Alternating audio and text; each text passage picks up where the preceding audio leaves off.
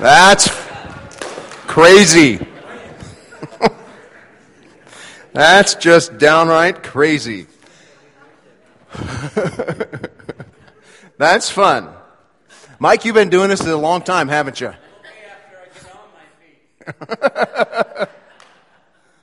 That's good. Hey, we've Summer of Love, Can You Dig It? We've had a lot of fun with our theme, the Summer of Love, this summer. But I'll tell you what, to do the Summer of Love, we've had to do a little bit of historical reinterpretation.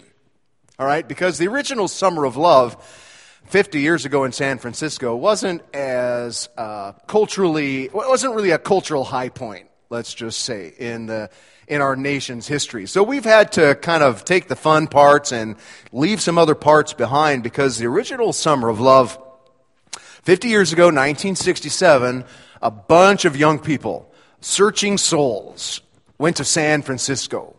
About 100,000 people, if you can imagine, 100,000 people in their teens and 20s, converged on San Francisco.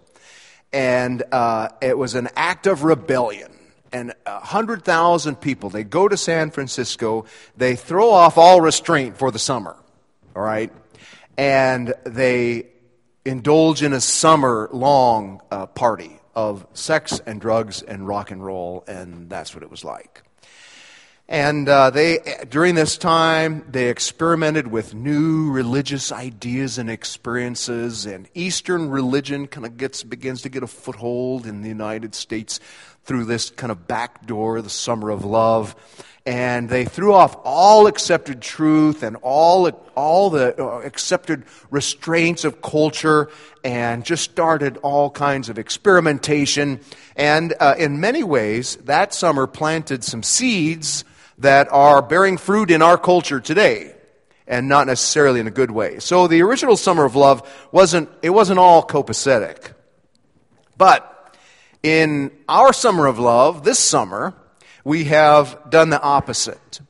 We've done the opposite because part of our summer has been about love, loving each other, loving our faith family, loving our neighbors, loving our city. And we've taken some action in each of these different departments, each of these different categories. We've spent some time loving each other, and we had, at the beginning of the summer and the end of the summer, 2 events that were just planned for our faith family to hang out and spend time together and get to know each other better. Tacos and tie-dye at the beginning of the summer, and then Good Vibrations just a couple weeks ago. Both of those really fun events, loving each other.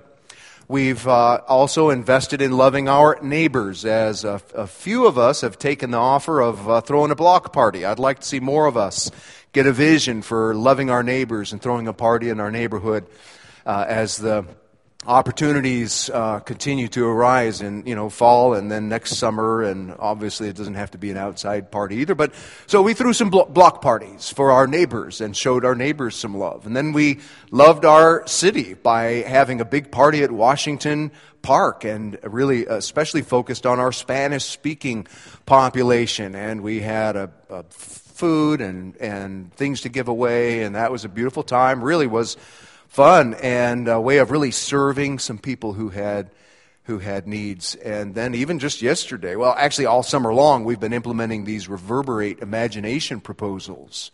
Okay, so a bike repair clinic at the Christian Aid Center, and a swing for disabled kids. We're in the middle of working out the details with the parks department here in town. And then yesterday, the culmination of a big project that Brad Titus had put together, painting someone's house, an 87-year-old man who lives alone, just him and his dog, and needed his house painted, and we were able to see that come to fruition, and it's all done. Loved somebody by painting their house, and beautiful, beautiful job yesterday. And so we have been loving as part of the Summer of Love, but for us that's only been part of our summer. The other part of the Summer of Love at Trinity has been about truth. It's been about truth. That's what Can You Dig It has been about. It's been about touching on the most important truths that we hold to as a faith family. And that's less reminiscent of the 50-year anniversary of the Summer of Love. And this dedication to truth is a little more reminiscent of the 500th anniversary of the Reformation, which we're celebrating this year. And the Reformation, a movement that stood for truth. And the truth is, no one is ever going to celebrate the 500th anniversary of the Summer of Love in San Francisco. But they'll celebrate the 500th anniversary of the Reformation and the 1000th anniversary of the Reformation if Jesus doesn't come back between now and then. But so instead of having a Summer of Love that throws off truth, which some people think you can't love, you have to either choose love or truth. Instead of having a Summer of Love that throws off truth, we have had a Summer of Love that embraces truth and that celebrates truth and that actually solidifies truth in our minds and as a faith family. And that's what Can You Dig It has been about, exploring groovy truths about God and you. And here's what we're going to be thinking about this morning. This morning's simple. It's real simple. We're going to celebrate communion, and as part of that, we're going to be focusing on something that we learned throughout this whole series, Can You Dig It? Because as we've explored these different truths every Sunday, and you come and you didn't know who was speaking, and you didn't know what the subject was going to be, but it didn't matter who was speaking, it didn't matter what the subject was, something kept happening, and that is that every one of these truths kept leading us back to the same place. They kept leading us back to the same place. All these truths really point to one big truth.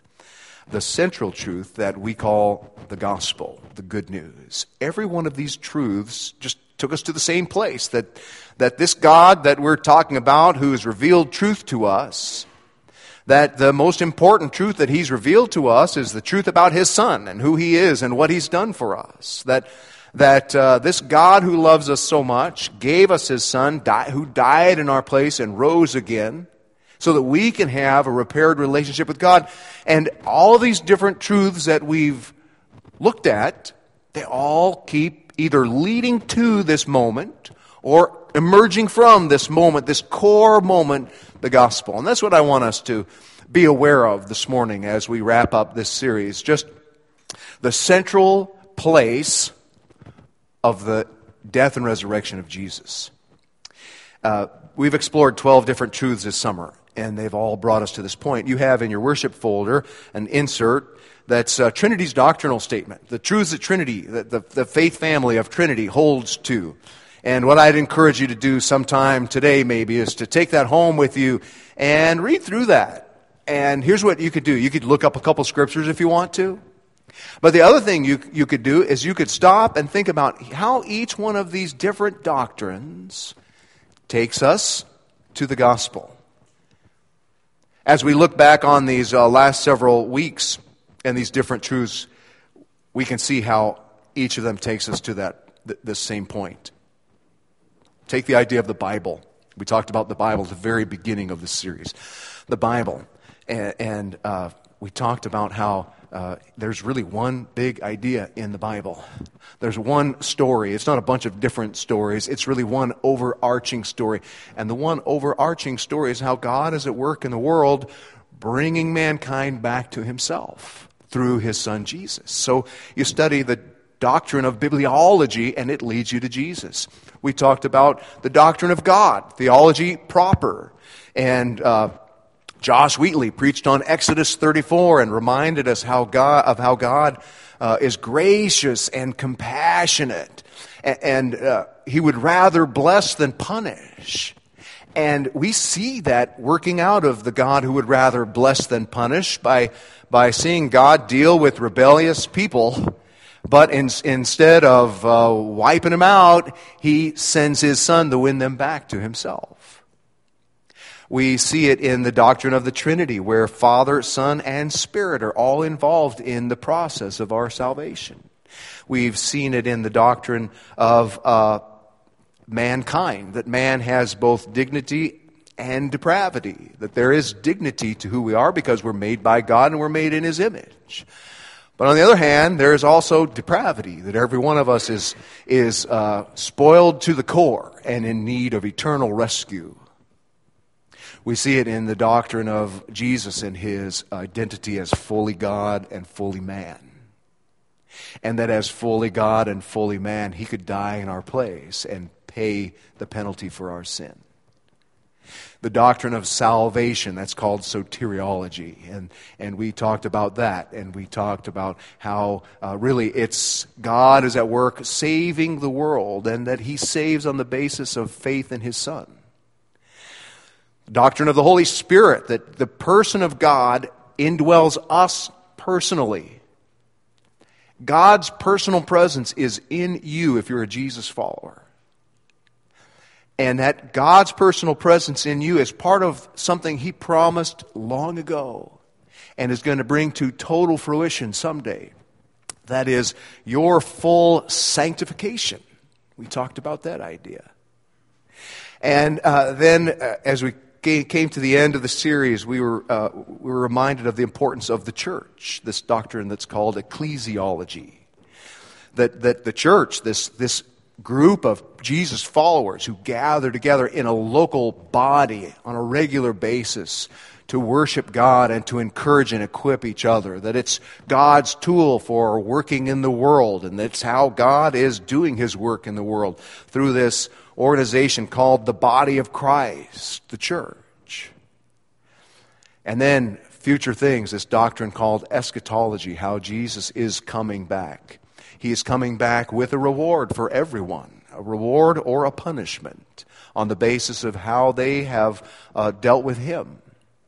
And that everyone, as Glenn talked about last week, that every one of us will be resurrected physically in a body and will spend eternity in a physical body, either with Jesus for eternity or separated from him in eternal punishment, and the doctrine of the resurrection.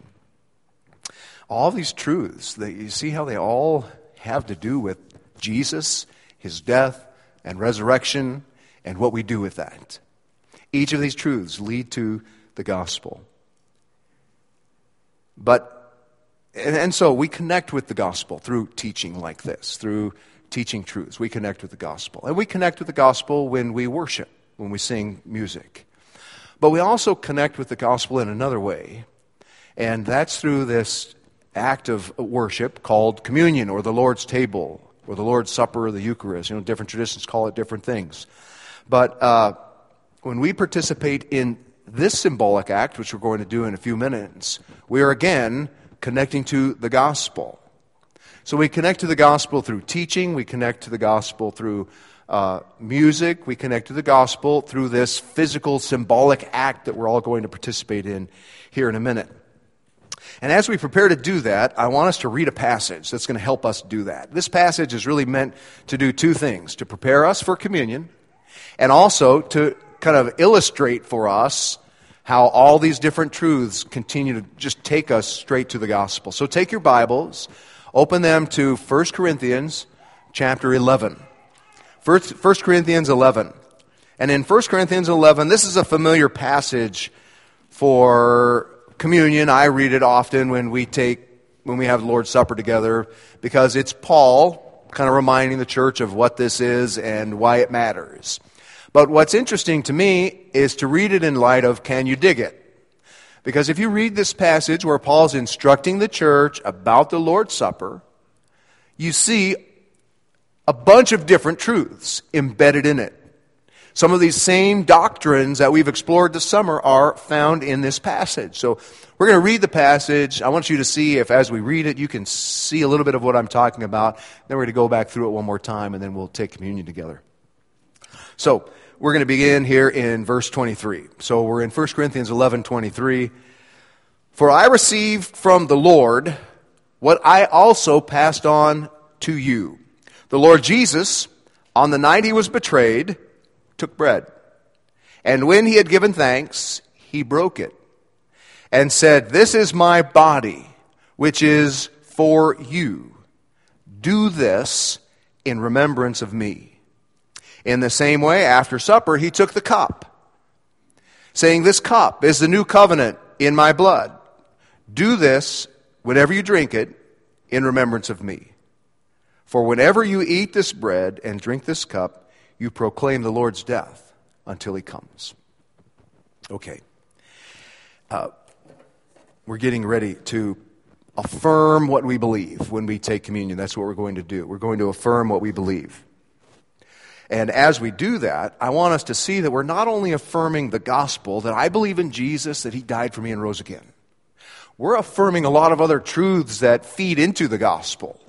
That's what I want us to see as we explore this passage, that we're not just affirming our faith in Jesus, we're also affirming all these other truths that feed into that idea.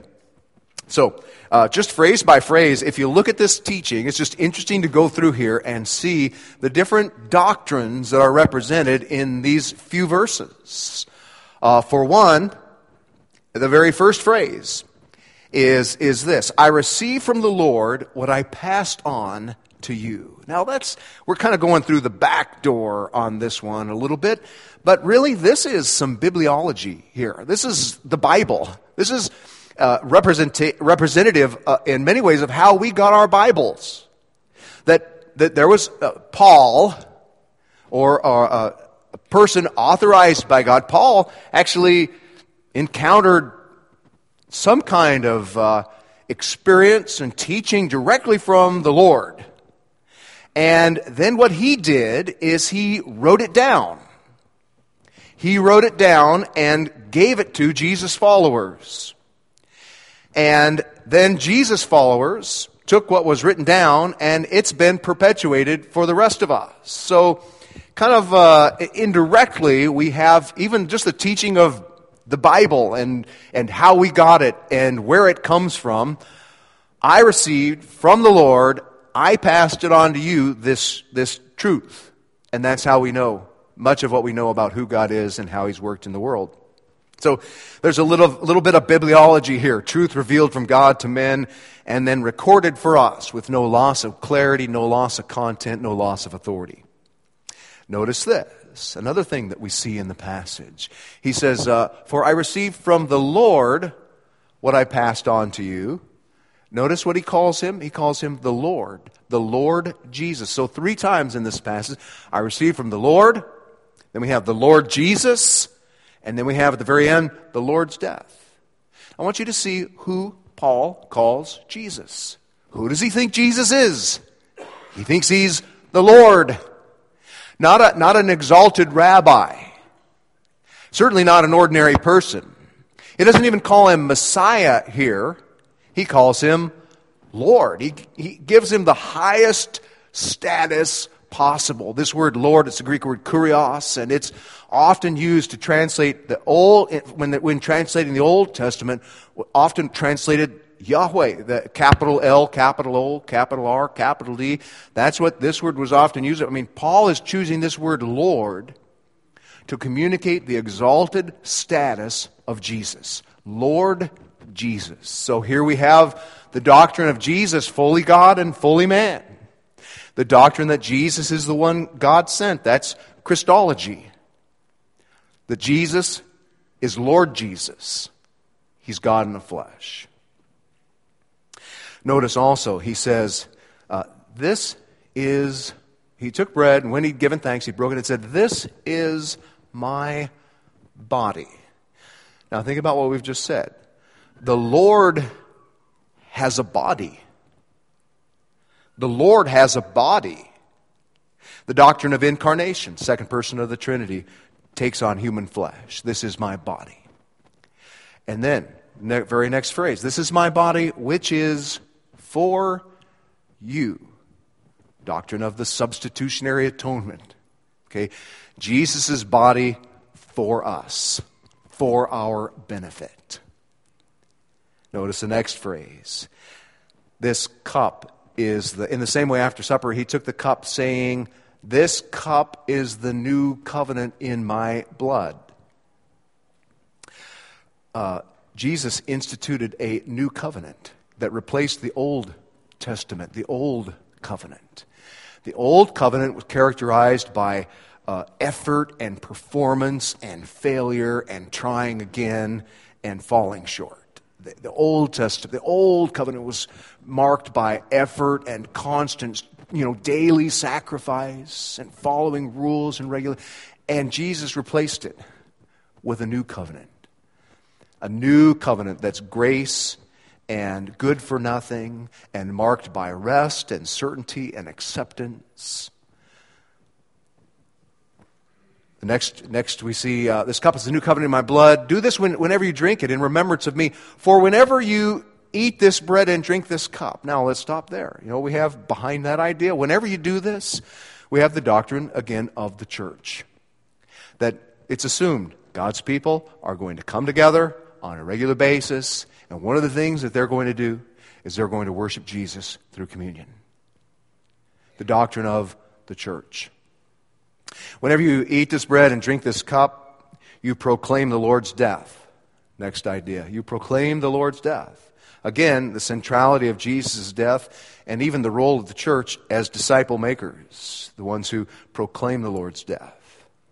And then finally, the very last phrase, you proclaim, every time you participate in this act, you proclaim the Lord's death until He comes. And now we have the doctrine of eschatology, future things, the completion of what God began. And all of these truths are embedded in this simple act of communion. That God has been at the work in the world. That He's winning people to Himself through His Son Jesus. That by faith in Him we can leave a life of performance and accomplishment and instead enter a relationship with God marked by grace and acceptance. And as we live like that, we demonstrate to other people who Jesus is until the day that He comes back. So that's probably more than you think about when the communion cup and the bread go by. But this morning, we'd kind of like to tie all these things together and remind us that all these truths feed into the centrality of the gospel, which is why we want to culminate this series by taking communion. So, as we do that this morning, we're going to teach doctrine as we celebrate communion. And together, we're going to affirm this together. So here's how I'd like for us to do it. I'm going to ask my guys to come forward in just a minute and help me serve. And then when we do, we're going to pass out the bread and the cup at the same time. And you just hang on to both of those. Hang on to both of those while we listen to a song. Then we're going to have a time of reflection, and then together as a corporate body, because we want to, together this morning, affirm corporately that we accept these things, that we believe who Jesus is and all the truths that feed into it. So we want to do that together. So you'll just hang on to the bread and hang on to the cup as we pass both of those out at the same time. And then together we'll have this time of remembrance. Now, the qualifications for taking communion, the Bible is pretty clear that communion is for Jesus followers who are living in alignment with Him. So that's kind of the same rule we have this morning. We don't have any rules about how many times you have to be here or whether you're a member or not a member or anything like that. If this is your first time with us, we welcome you to take communion based on two things. Number one, that you're a Jesus follower, that there's a time in your life when you look to Jesus as the one that God sent, and you turn from yourself and whatever you were depending on for your relationship with God, and instead you look to Jesus. If that is a decision that you've made in your life, then you're welcome to participate. The second qualification is just that we're living in alignment with that decision. Not perfectly, no one lives in that way perfectly, but that there is not a blatant rebellion. You're not living in a time of sin in your life. Paul goes on to say in this same passage that if you worship God through communion, and you are living in a way that's not consistent with that, and in rebellion against that, then you're endangering yourself of God's discipline, even to the point of death. So that's why Paul says, he takes a moment there in that same passage, and he says in verse 28, everyone ought to examine themselves before they eat of the bread and drink the cup. If you're a Jesus follower living in alignment with Jesus, even if this is your first time here, you're welcome to participate. But all of us need to stop and examine ourselves before we worship God in this way. And if this morning you feel like it's best not to, maybe for you not to participate this morning, instead you want to spend this time just you and God getting back on the same page, then that might be a good idea. We were painting this house, Reverberate Project house, yesterday, and painting is always frustrating. You know, it's just frustrating. And I said to said to Kenlon, I said, usually I try not to paint on Saturdays before I have to lead communion the next day. It's just it's not a healthy spiritual practice for me. So, but I did, and God and I, we were okay. But this is a time for you to think about that and take it seriously. So, I'm going to ask my men who are serving if you'll come and have a seat here, please. And then what I'd like to do is take about 1 minute, which might feel like an eternity, and we're just going to have a time of quiet, something we don't usually do, time of quiet, and a time of introspection. And Paul says everyone should examine themselves before they eat the bread and drink the cup, so why don't we do that for just a minute? I'll open us with prayer. Father, as we come into your presence, we invite your Spirit to speak to us, to probe our hearts, point out sin, encourage us, and direct our hearts towards this important truth that we're celebrating this morning, Jesus and his death for us.